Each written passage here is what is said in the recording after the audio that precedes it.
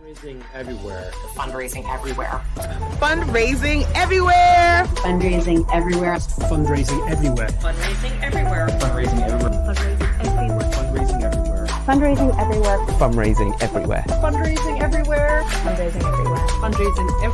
Fundraising everywhere. Fundraising everywhere. Fundraising everywhere. Fundraising everywhere. Fundraising everywhere. Fundraising everywhere. Fundraising everywhere. You need to add me in there. Welcome to the Fundraising Everywhere podcast, where we give you a glimpse into one of our amazing webinars or conferences. You can check out one of our full sessions and get a 50% discount by using the code FEPodcast at fundraisingeverywhere.com. Yep, just head to the Fundraising Everywhere website and use the code FEPodcast at the checkout to get 50% off any of our sessions.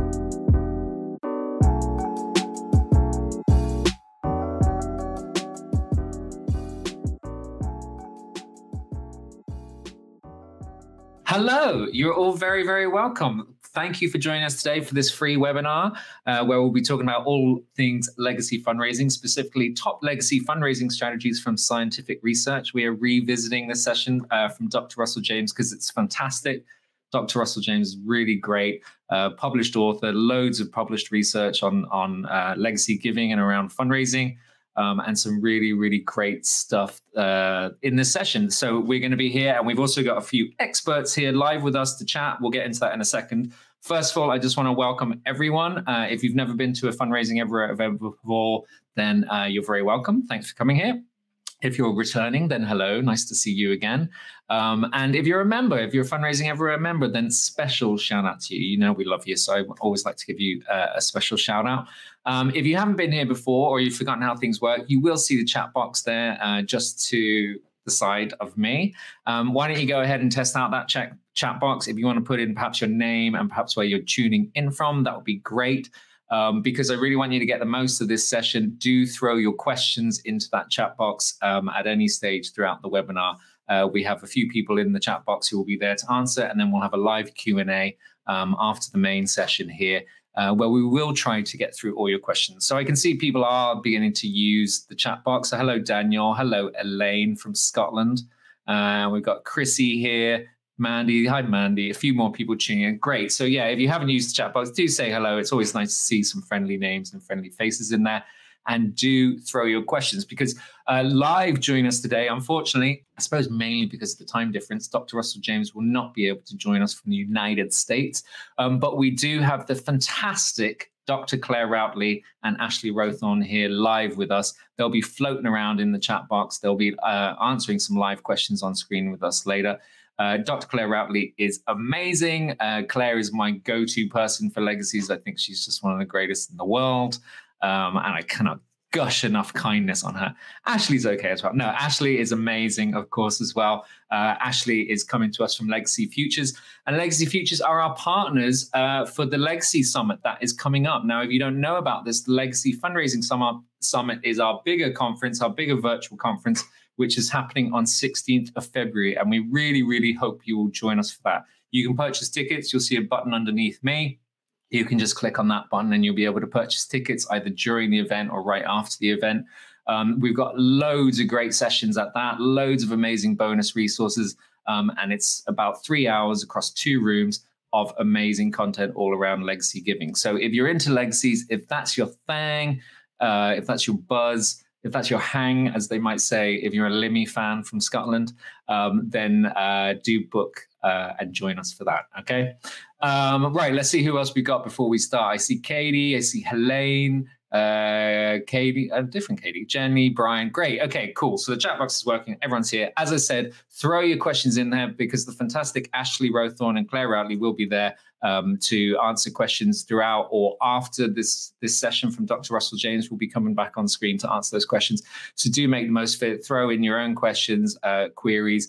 And there's always helpful people in the chat box as well, you know, not just the speakers, the other attendees. Everyone's great at sharing their own experience, their own successes, their own failures. And we can all learn from each other. And that's the point of this, isn't it? But I just want to say thank you one more time for joining us. And we're going to head on straight across now to Dr. Russell James before we come back for a live Q&A. So over to you, Russell.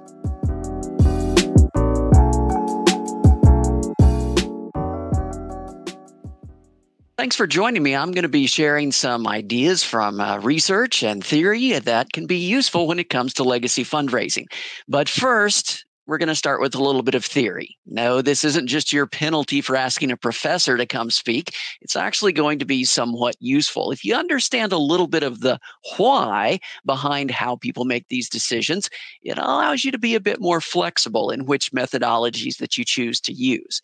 One of the things we know about legacy fundraising, or any legacy decisions for that matter, is that regardless of the words that we use or the terminology, these are strong reminders of personal mortality.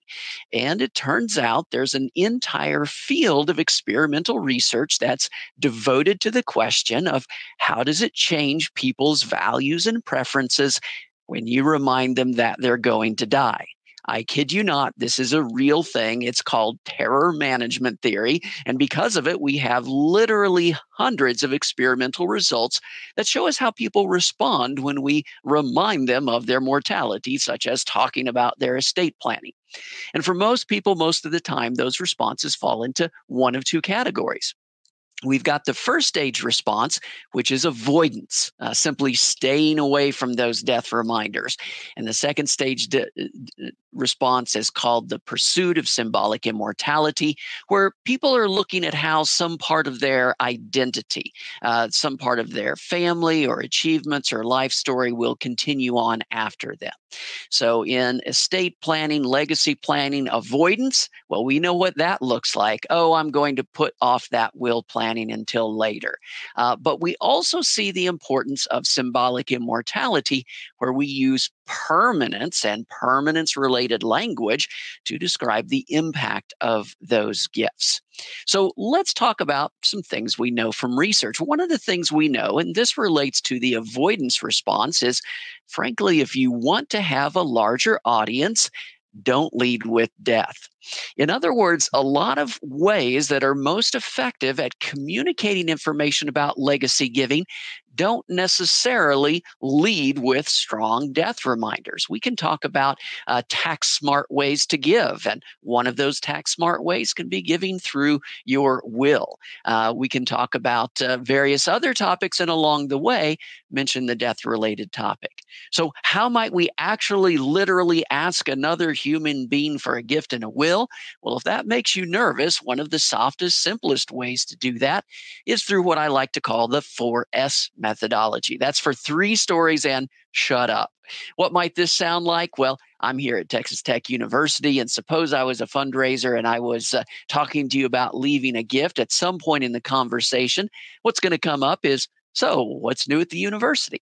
And I might say something like, well, we're really excited about our new basketball coach doing very well this year. And so that's going well, and lots of new construction on campus. You know, we're over 40,000 students now, if you can believe that. If you come in the West Side, you'll see where those buildings are. Oh, and Mary Smith did a neat thing. Now, did you know Mary? She graduated 2 years before you. No? Well, Mary spent her whole career helping other people get their finances in order. And she recently signed a new will that one day will create a permanent scholarship for our financial planning students. That's the 4th step. You take a drink, you give them a chance to respond. If you've reached somebody at a point in their lives when they're interested in continuing this conversation, you've been able to give them that opportunity to continue it. But notice you didn't lead with death, you led with other things, and along the way mentioned the death-related story. On the other hand, if you've reached somebody at a point in their lives when they're not interested in continuing that conversation, you've actually accomplished something very important. You've been able to share a story about another living donor who has included a gift in their will that reflects their life story. And having tested lots of messages to see what's most effective at shifting people's attitudes about leaving a charitable gift in a will, it's actually that, sharing stories about people like them who have included a gift in their will that reflects that person's life story.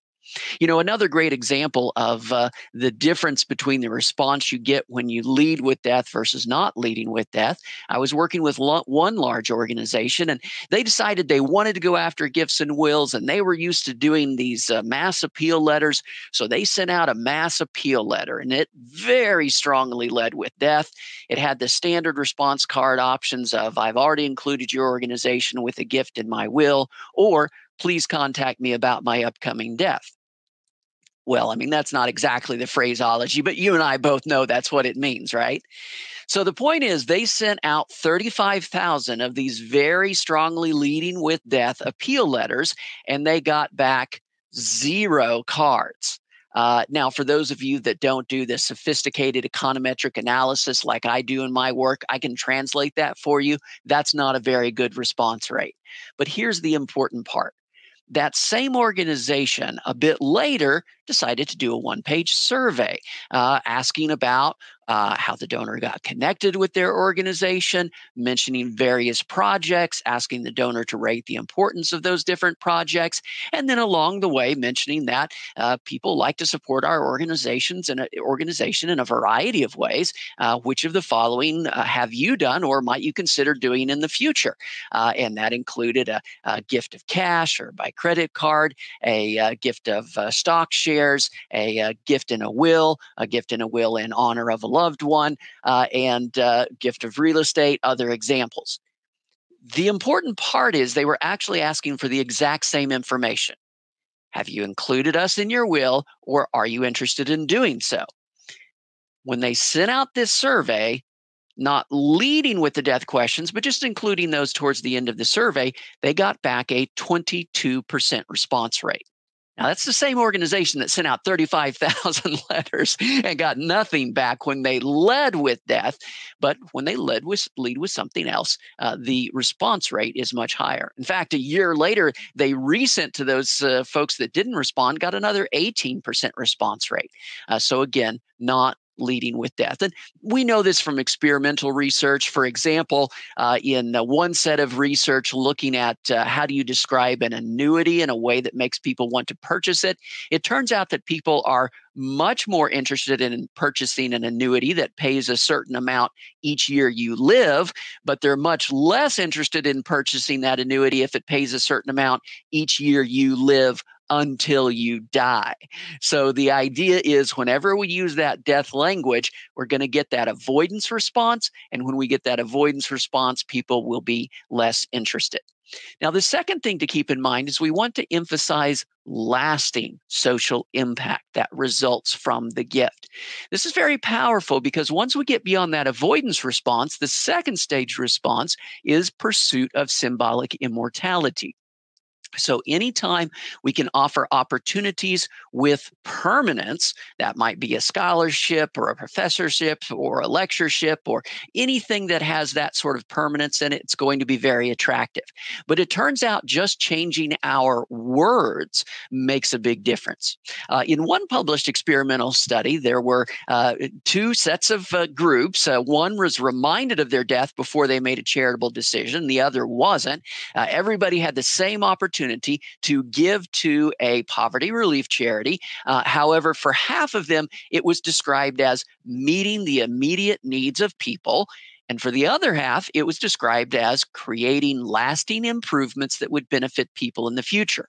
So here's the weird thing. For people who weren't reminded of their death, they gave 2.5 times more if the charity was described as meeting the immediate needs of people. But if people had been reminded of their mortality first, those results reversed, and now they gave almost 3 times as much if the charity was described as creating lasting improvements that would benefit people in the future. By the way, in some research that I published, we found that this also connects in with the most powerful message to get people to make a second gift in memory of a deceased loved one. The first gift usually happens around the time of the funeral, but the most powerful message to get a second gift was to report how much had been raised and to set a goal that was a permanence goal. In this case, the goal of creating a permanent scholarship fund rather rather than paying all of those funds out to a current year scholarship for the loved one. So permanence is very attractive. What's also very attractive is to present a social norm default. This is the idea that people like me do things like this. Now, many of you may be familiar with the Cabinet Office study where 3,000 people going through their normal will planning process were randomly assigned to one of three groups, one of which got no reference to charity, and about 5% of those folks included charity. The second group were specifically asked, would you like to leave any money to charity in your will? And over 10% of that group included charity.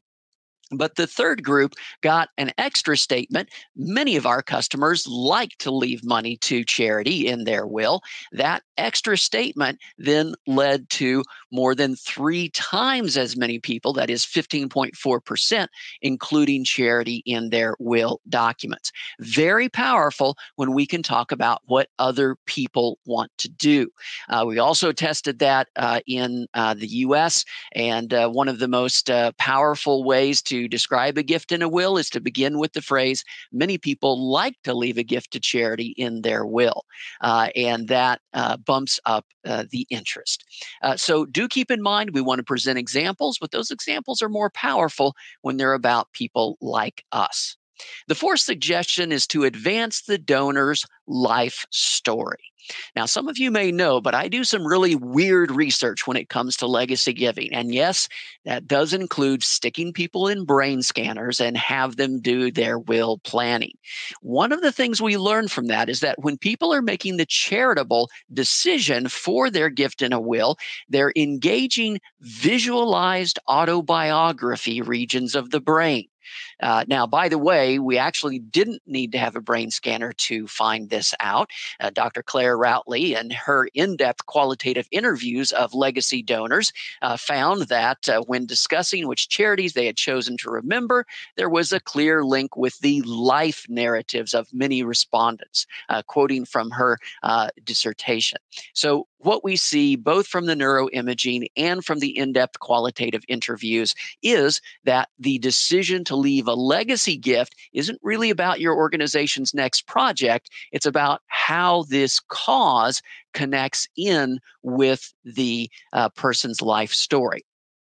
How do we use that to change the way we describe the gift? Well, in one test with almost 10,000 people looking at about 20 different variations of how can you describe a gift in a will, the one that triggered the most interest in actually agreeing to say, yes, I'm interested in doing that now, was asking people to make a gift to charity in your will to support a cause that has been important in your life. When we ask people about making a gift to charity in your will to support causes that have been important in your life, notice it triggers that autobiographical visualization. It triggers life review, and it causes people to think about what causes have been important in my life. And making that connection between their life story and the cause is the most powerful messaging that shifts people's interest in making those gifts and wills. As I mentioned before, when we tested all different kinds of messages, the living donor stories outperformed all other messages. And this was true. We tested this for 40 different large national charities. It was true for every single one of those charitable organizations. So it's really important that we start with, tell me about your connection to the organization. That is very powerful, very meaningful.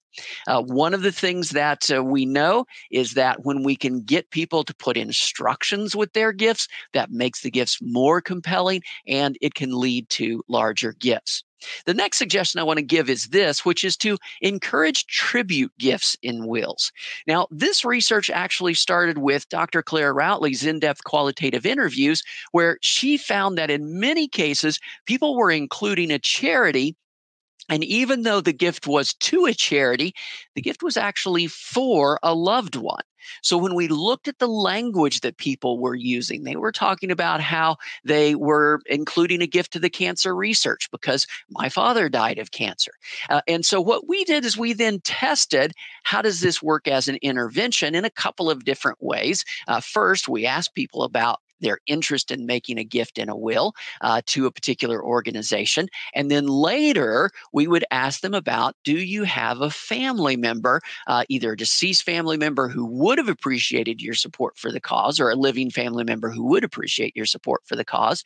If so, tell us about that person's connection to the cause. And then we ask them the bequest giving question again, except this time asking them about making that gift honoring the family member. And what we found is that this is very powerful at shifting people's attitudes. If they had a connection with a person who was connected to that cause, their interest in leaving a gift in a will goes up dramatically. And in fact, in another study, we found that just putting that as an option on the response box, where, if you say, I've already included your organization with a gift in my will, and adding the checkbox in honor or memory of and relationship with the person, just introducing that idea bumped up the interest for about 1 out of 4 people in making a gift in a will. So tribute gifts can be very powerful. In general, when we're in this kind of conversation, we want to use what I call family language, that is stories and simple words, rather than using our complex technical language to introduce the idea. There's a lot of reasons for that. If I had another hour, I would dive into all of the reasons why that's so much more powerful. But we want to emphasize that simple language. Don't get legal, don't get technical when you're introducing the idea. We want to introduce it with simple language. The next thing to keep in mind is that it is important not to count it and forget it. These are revocable gifts, and all of the evidence we have shows that for the charitable component, there is a lot of fluidity in that charitable decision, in particular in the last 3 to 5 years of life. We see that from US data, which is actually longitudinal data. So we are tracking the same people, adults over 50, year after year after year, seeing if they have a charitable component in their estate plan. And the retention rate over a 10-year period is about 55%. And so it is something that actually becomes much more fluid at the end of life. So remember that legacy gift is a beginning to a process that can lead to resources for the organization. It is not the end of the process. It's great to get in the plan early. Those gifts tend to be much larger if they stay in the plan, or even if they leave but come back later, but we have to stay with it to the end. So what does the data tell us about when charitable plans are added? Well, when we look at the top 10 predictors, number 1 is actually approaching the end of life. Number 2 is becoming a widow or widower. 3 is being diagnosed with cancer, decline in self-reported health, divorce, diagnosis with heart problems, stroke, first grandchild, increasing wealth, or increasing giving. When we look at the factors that predict when people had a charitable component in their estate plan and then they dropped it, very similar list of factors. Number 1 was decline in self-reported health, approaching death, becoming a widow or widower, divorce, diagnosis with cancer, heart problems, stroke, first grandchild, first child. Now, what does this mean? What it means is that plans destabilize when either death feels near or family structure changes. So you get a negative diagnosis, you engage in new planning. Your family structure changes, first child, first grandchild, divorce, widowhood, you change your plan. If there was a charitable component in the plan before, there's a good chance that there's at least some chance that the new plan won't have that charitable component in it. Maybe just that the organization slipped the person's mind at that particular process. It may not be a change in relationship, but we do see a lot of fluidity. We also see this from Australian data, where 60% of charitable wills were signed within 5 years of death. Here's the most important thing to remember. Of those people who are actually going to transfer dollars to charity at death, we can go back and look at their lifetime giving. And if you go back 10 to 15 years before they died, most of them were substantial donors, a lot of them even volunteers. But in the last 3 to 5 years, most of them were not doing those things. The problem is so many organizations go radio silent right at that most critical moment of decision making because they communicate based strictly upon recency of donation. So if I could offer you any advice, the last piece of closing advice is do not do this. Age stratify those folks who have a lifetime in connections with you. And once they hit whatever your magic age is, 75, 80, whatever you can afford, make sure you never stop communicating with them. Always stay in front of them, because it is a very powerful trigger as to whether or not they're going to remember you when they sign that final document. Well, that's the end of my time. I hope some of this has been of interest to you, and always happy to share. Please do connect with me on LinkedIn. I share all my stuff for free, and happy to do that anytime. Thanks so much.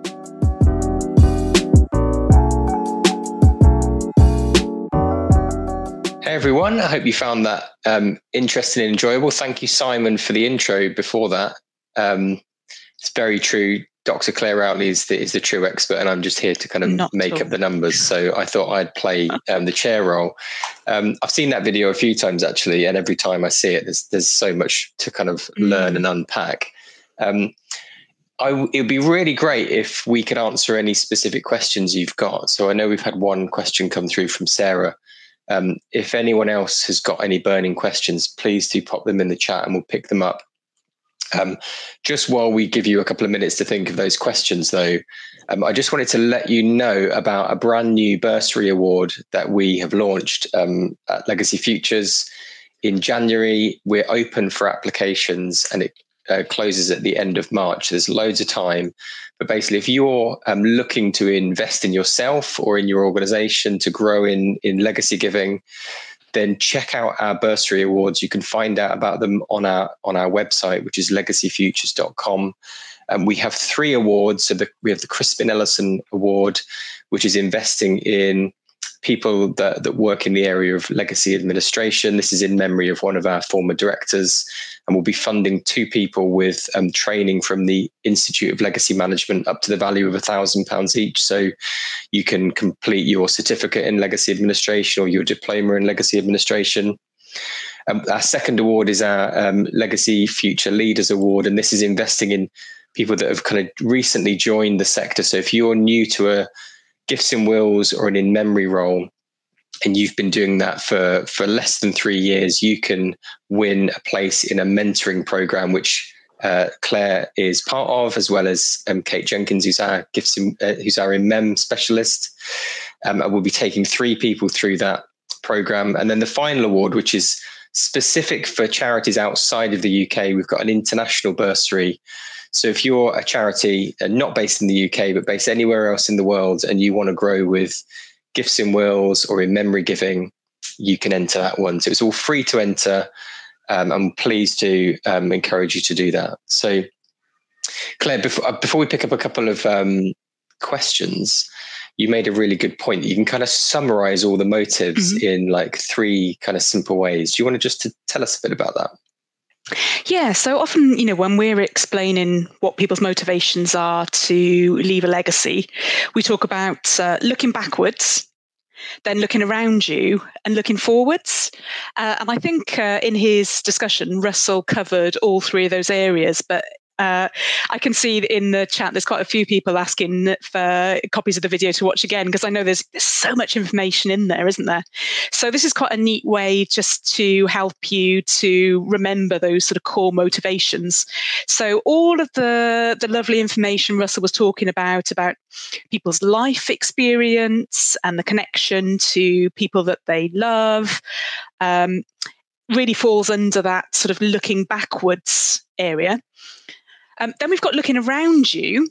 So again, Russell shared some of and I've got to stop using the word interesting or fascinating, but it was really fascinating research around the importance of sort of social norms and seeing that people like you do things like this. So that falls into that sort of looking around you box. And then we've got the sort of the looking forwards piece, which is really about, I guess, somewhat subconsciously, but, thinking beyond your own death and thinking about how you want to make an impact on the world that will last long, long into the future. So that's the kind of looking forward bit. So looking backwards over your own life and your own personal connections and your own story. looking around at what other people are doing, and then looking forwards beyond your own death and thinking about the impact you're going to make. So there's loads of lovely research that sits under all of that. But like I said, if people want the sort of the simple summary of what is it that drives legacy giving, it's those sort of three areas really. And there's a great kind of follow-on question, I think, from Chrissy, who says they get confused with wills and legacies. Oh, yes. And what's the difference between a will and leaving a legacy? And why are people investing in legacies more? So, yeah, so what for you is the difference? Yeah, I guess as well, Chrissy, you point to a larger point here around jargon generally. And I think Russell mentioned it, but I think it's always worth sort of reiterating that point of essentially the more we can use everyday terms and the less that we use, jargon like residuary gifts and pecuniary gifts and all of those things, the better really. But to your specific point, I suppose the sort of the easy way or the easy distinction really is a will is how you would leave a legacy. So a will is the kind of the legal document which would include gifts to loved ones, to organisations like those that we all work for. So essentially you need to write a will in order to leave a legacy. It's kind of the legal instrument. But I think, Ash, Chrissy also asked, and this might be a good one for you, why are people actually investing in legacies more? Yeah, that's a good point. I mean, I'd agree with that. I think, the will is the how, isn't it? How to do it. But the underlying motive of wanting to make a lasting difference beyond your lifetime, which is all covered in Professor James's research and the wider research. That's the kind of core motive, isn't it? And it's how people do that. One way that people do that is by leaving gifts to charity in their wills. And they do it in lots of other ways, lots of kind of other fascinating ways as well. But why are people investing more? That's a really great question. And I think the big answer is a kind of real rational, practical one, is that the value that's coming to charities from legacy giving, from gifts and wills, is growing. And it's growing quite strongly, and it's expected and projected to continue to grow. So we've got some, particularly in the UK, but it's repeated in other countries. We work in the Netherlands. It's the same there. It's the same in Australia. It's in Canada, across Europe. We've kind of got demographic changes. So we've got aging populations of people that are just starting to come to the end of their lives. And there's more and more people dying. But they're kind of a new generation, and they're more charitably minded. They're more likely to leave a gift to charity in their will. And they tend to be generally wealthier. They've managed to buy a property, they maybe own some shares. And so the values of people's estate is growing over time. And the proportion of people that are dying and leaving a gift to charity is slowly rising. So it's still, by a long way, it isn't the majority of people. Maybe about 15% of wills that are going through probate in the UK have a gift to charity in a will, but the values are growing. And I think what we're seeing is we're seeing the overall total value of gifts and wills rise. So at the end of last year, end of 2023, we think around about £4 billion was given to charity, which is a record amount. But we think that's going to double over the next kind of 20 years or so as this kind of generational change happens and people start giving. And they're giving to really different charities and causes as well. And I think a real opportunity is we're seeing that historically maybe legacy giving tended to go to a few really big charities. But now we're seeing thousands and thousands of smaller, local, different kind of cause areas benefiting. So I think that's the real reason why people are investing more in legacies, is because there's a real opportunity. And I guess it's a moment in time, this kind of generational change, these people that are coming to the end of their life, starting to think about making wills, thinking about including gifts to charity, and are going to be doing that now. And we'll see that kind of play through over the next, kind of 20 years or so. So I think it's an exciting opportunity. Brilliant. So a great question from Beth Claire is, lots of particularly smaller charities may not have lots of money, lots of budget to do. So what can you do that doesn't really cost anything? How can you get started? Another really great question, isn't it? Because one of the things that I love about working in legacies actually is there's a lot you can do for almost sort of next to nothing. Of course, there's people's time, etc., that's invested in this. So the absolute classic approach to legacy fundraising is the drip approach, which is basically where you look at what you're already doing, and then you look at how you integrate legacies within that. So if you've already got things like, social media channels that you're talking to your donors through, if you've got newsletters or e-newsletters, good old direct mail, if you've got spaces you can add, tick boxes and that kind of thing. So I'd say that's a great approach, obviously, when you've got relatively limited budget, but it's also great from a sort of slightly more strategic or theoretical perspective as well. So you heard Professor James there talking about don't lead with death, that if it's sort of very, very obviously death related, it'll turn people off. So actually, if people are just reading a great story about some brilliant work that you've done, and then you happen to have a line in there that mentions that, a big chunk of that was funded through a legacy, obviously you're not leading with death. You're talking about the work and the impact. And the legacy is sort of supplemental to that, but you're just sort of planting those seeds in people's minds. So it's great from a sort of not leading with death perspective. We also, again, as Professor James mentioned, there's lots of different things that drive someone to go and write wills and leave legacies. Lots of things that are sort of going on in their lives. Generally, we as fundraisers aren't always aware of those. So again, if you're sort of dripping that message little and often, the likelihood of you getting it in front of someone at a time that's relevant for them is more likely. And I think the other thing it does as well, which again speaks to Professor James's point on sort of normalizing the legacy and making people think that people like them can do this. Again, it just helps to make legacy seem like a normal thing to do, that people that support your organization, lots of those people will do it. So, as well as being a sort of cheap and cheerful way of promoting legacies, there's also, good reasons that is the sort of the classic approach. So I would say start from thinking about, okay, what are we already doing and how do we sort of slip legacy in there? But is there anything else you would suggest on that one, Ashley? No, I definitely agree with that. And I think, I think we need to start by talking about it. Often people, maybe supporters haven't really thought about it because actually it isn't something that we've mentioned. So it is start to kind of use it in the general communication, letting people know that it's one of the ways that people can give if they want to support us. You can make donations, people leave gifts in wills, people do other things and kind of make it normal and part of the way that people give. But I think to take it a step further and I don't think this doesn't cost money, but it takes time, is to really think about, articulate and communicate your vision. So what is it that you're all about as an organization? What are you seeking to do? What are you trying to solve? And let people understand how leaving a gift in their will can help to achieve that. Because we know people want, by this sense of wanting to leave a legacy, they want to help do something big, something important, something that's, an important thing in their life. So by being able to communicate that, and you could, write it into a simple,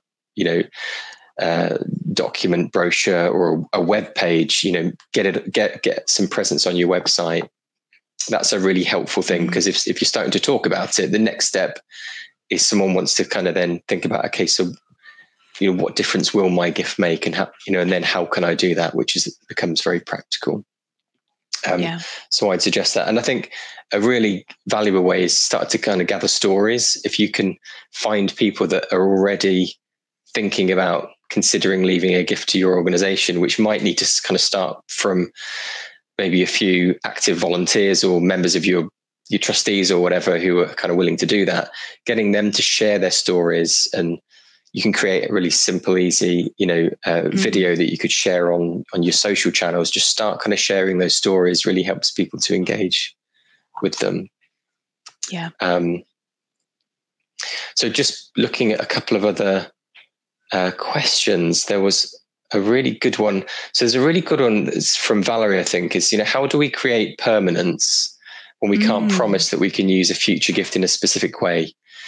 So someone might want to leave a gift in a will to a specific project, or in a specific country, but it's 20, 30 years in the future.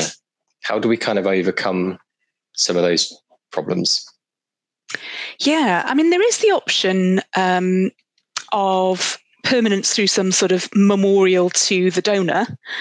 And it was something actually I explored in my research. I found it really interesting because I started conversations or started talking about this area with people by saying, would you like your name on the wall? And theoretically, people should like that because people should, all the research says we like permanence. But what was really interesting was most people that I spoke to went, oh, no, I don't like that. Oh, that sounds awful. And they would generally say it seems a bit like you're showing off. It feels a bit sometimes like you've almost got no friends to actually remember you. So you need to sort of plaster your name on something in great big letters because you kind of won't have achieved that remembrance in other ways. But then what was really interesting, I remember being really confused by the fact that no one wanted this because the theory says they should. But then when I went and sort of analysed the conversations further, generally what people would do was go on and talk about something that they would like. So they said, oh, no, I hate the idea of my name on the wall. But they said they did like things like one lady said she visits the Yorkshire Sculpture Garden. And she said, as you go from the car park to the main building, there's bricks in the floor and those bricks have got names on. And she really liked those bricks.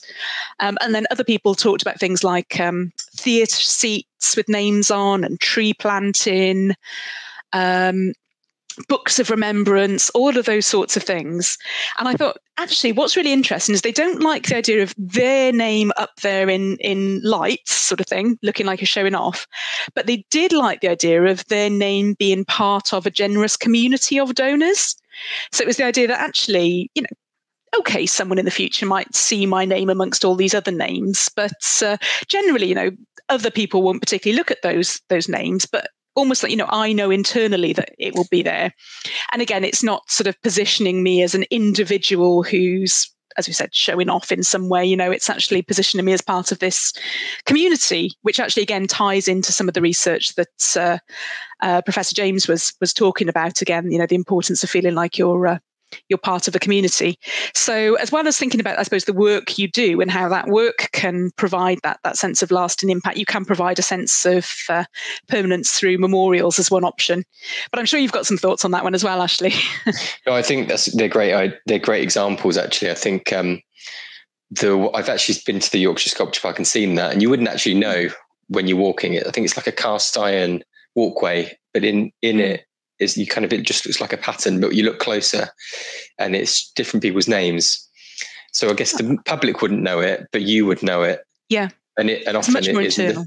And it's not even necessarily for you, often for yourself. It can, like in memory is a really strong motive, isn't it? So it could be your mum or your dad or your granddad and actually knowing that they're kind of immortalized in some way is in probably a place that's got real personal meaning to you. Yeah. A couple of other charities that do it really well. The RNLI have got a product that's called Launch a Lifeboat, and you can essentially pay to have a loved one's name written physically on one of their lifeboats. And they're quite small little names, so they can fit a lot of them on. There's probably thousands and thousands on it.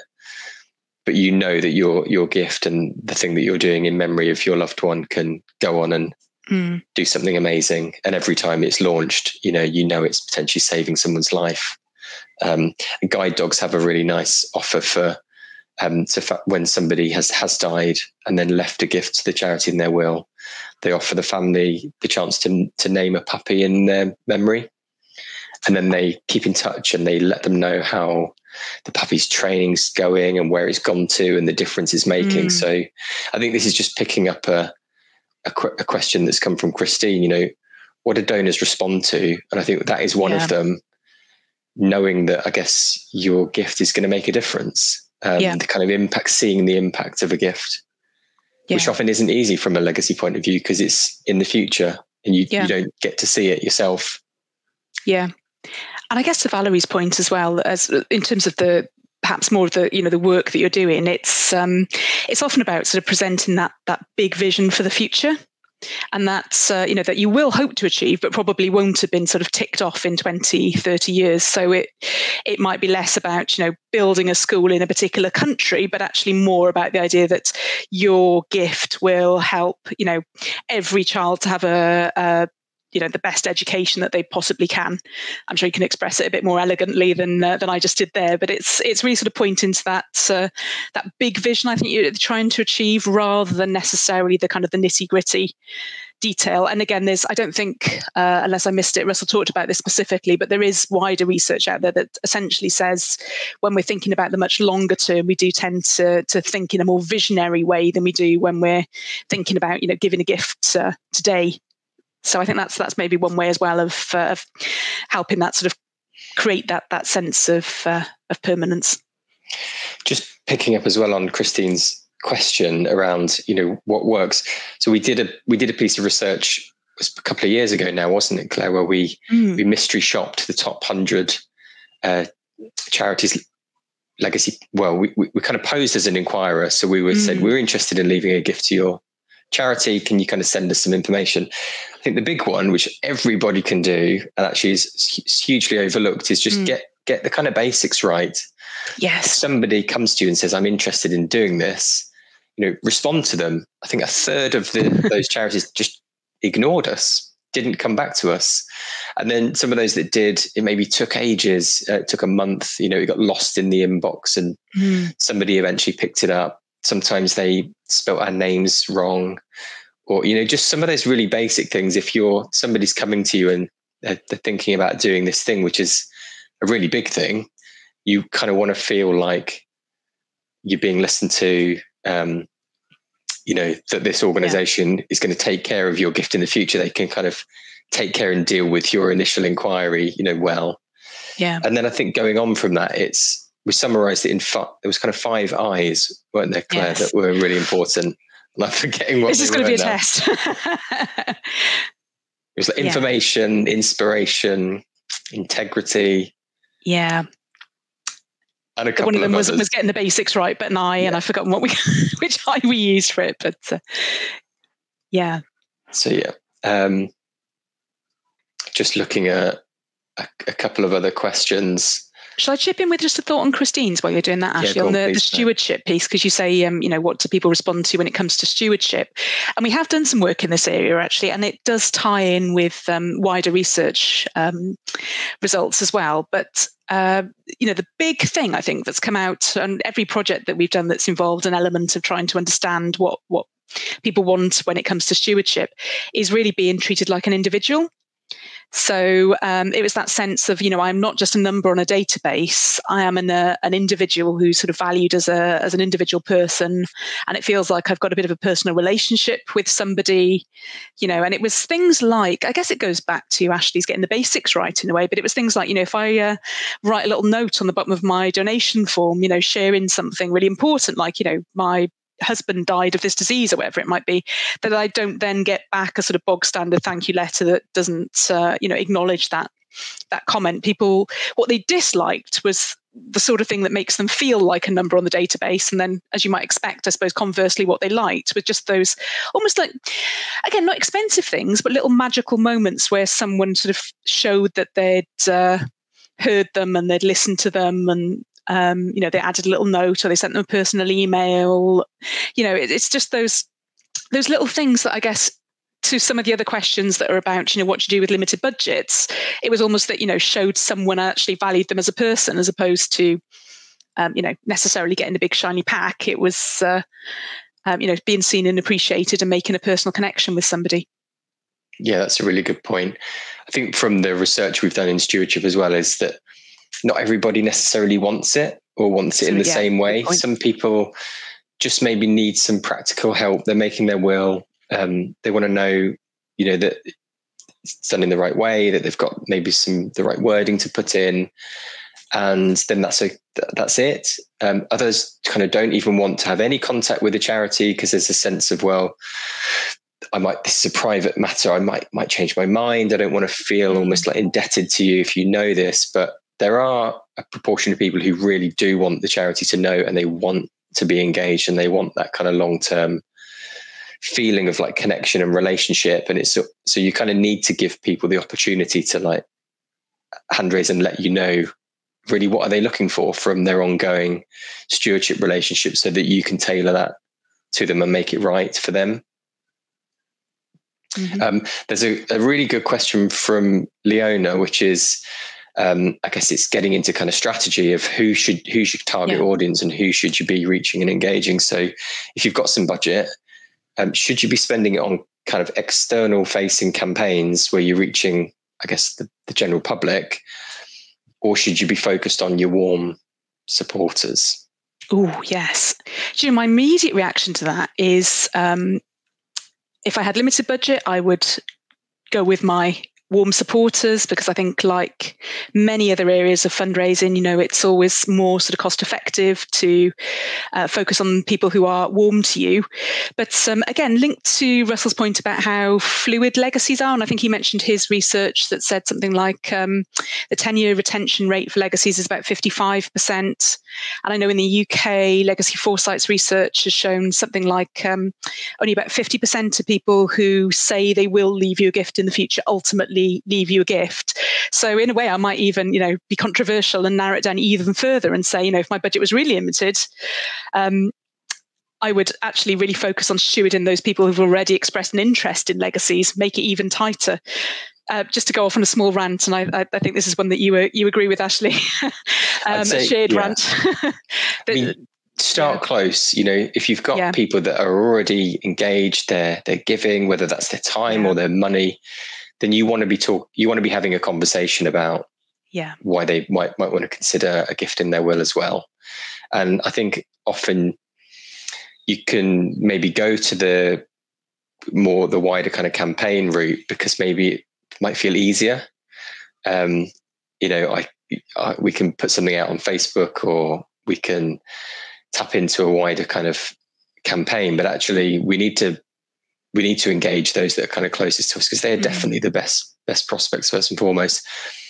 I'd also say it probably depends on your cause area as well. Yeah. So if you're working for an organization that just does have general reach, and you think, thousands, millions of people are touched by cancer, for example, then there's definitely an opportunity where you could, go out and maybe start and reach and engaging. But I'd say once you've done that, but I totally would agree. There's different stages, and focus on those that are already have expressed some kind of interest in gifts and wills first and foremost, then those that are connected to your organization, and then maybe the wider world. Yeah, is probably the way to go.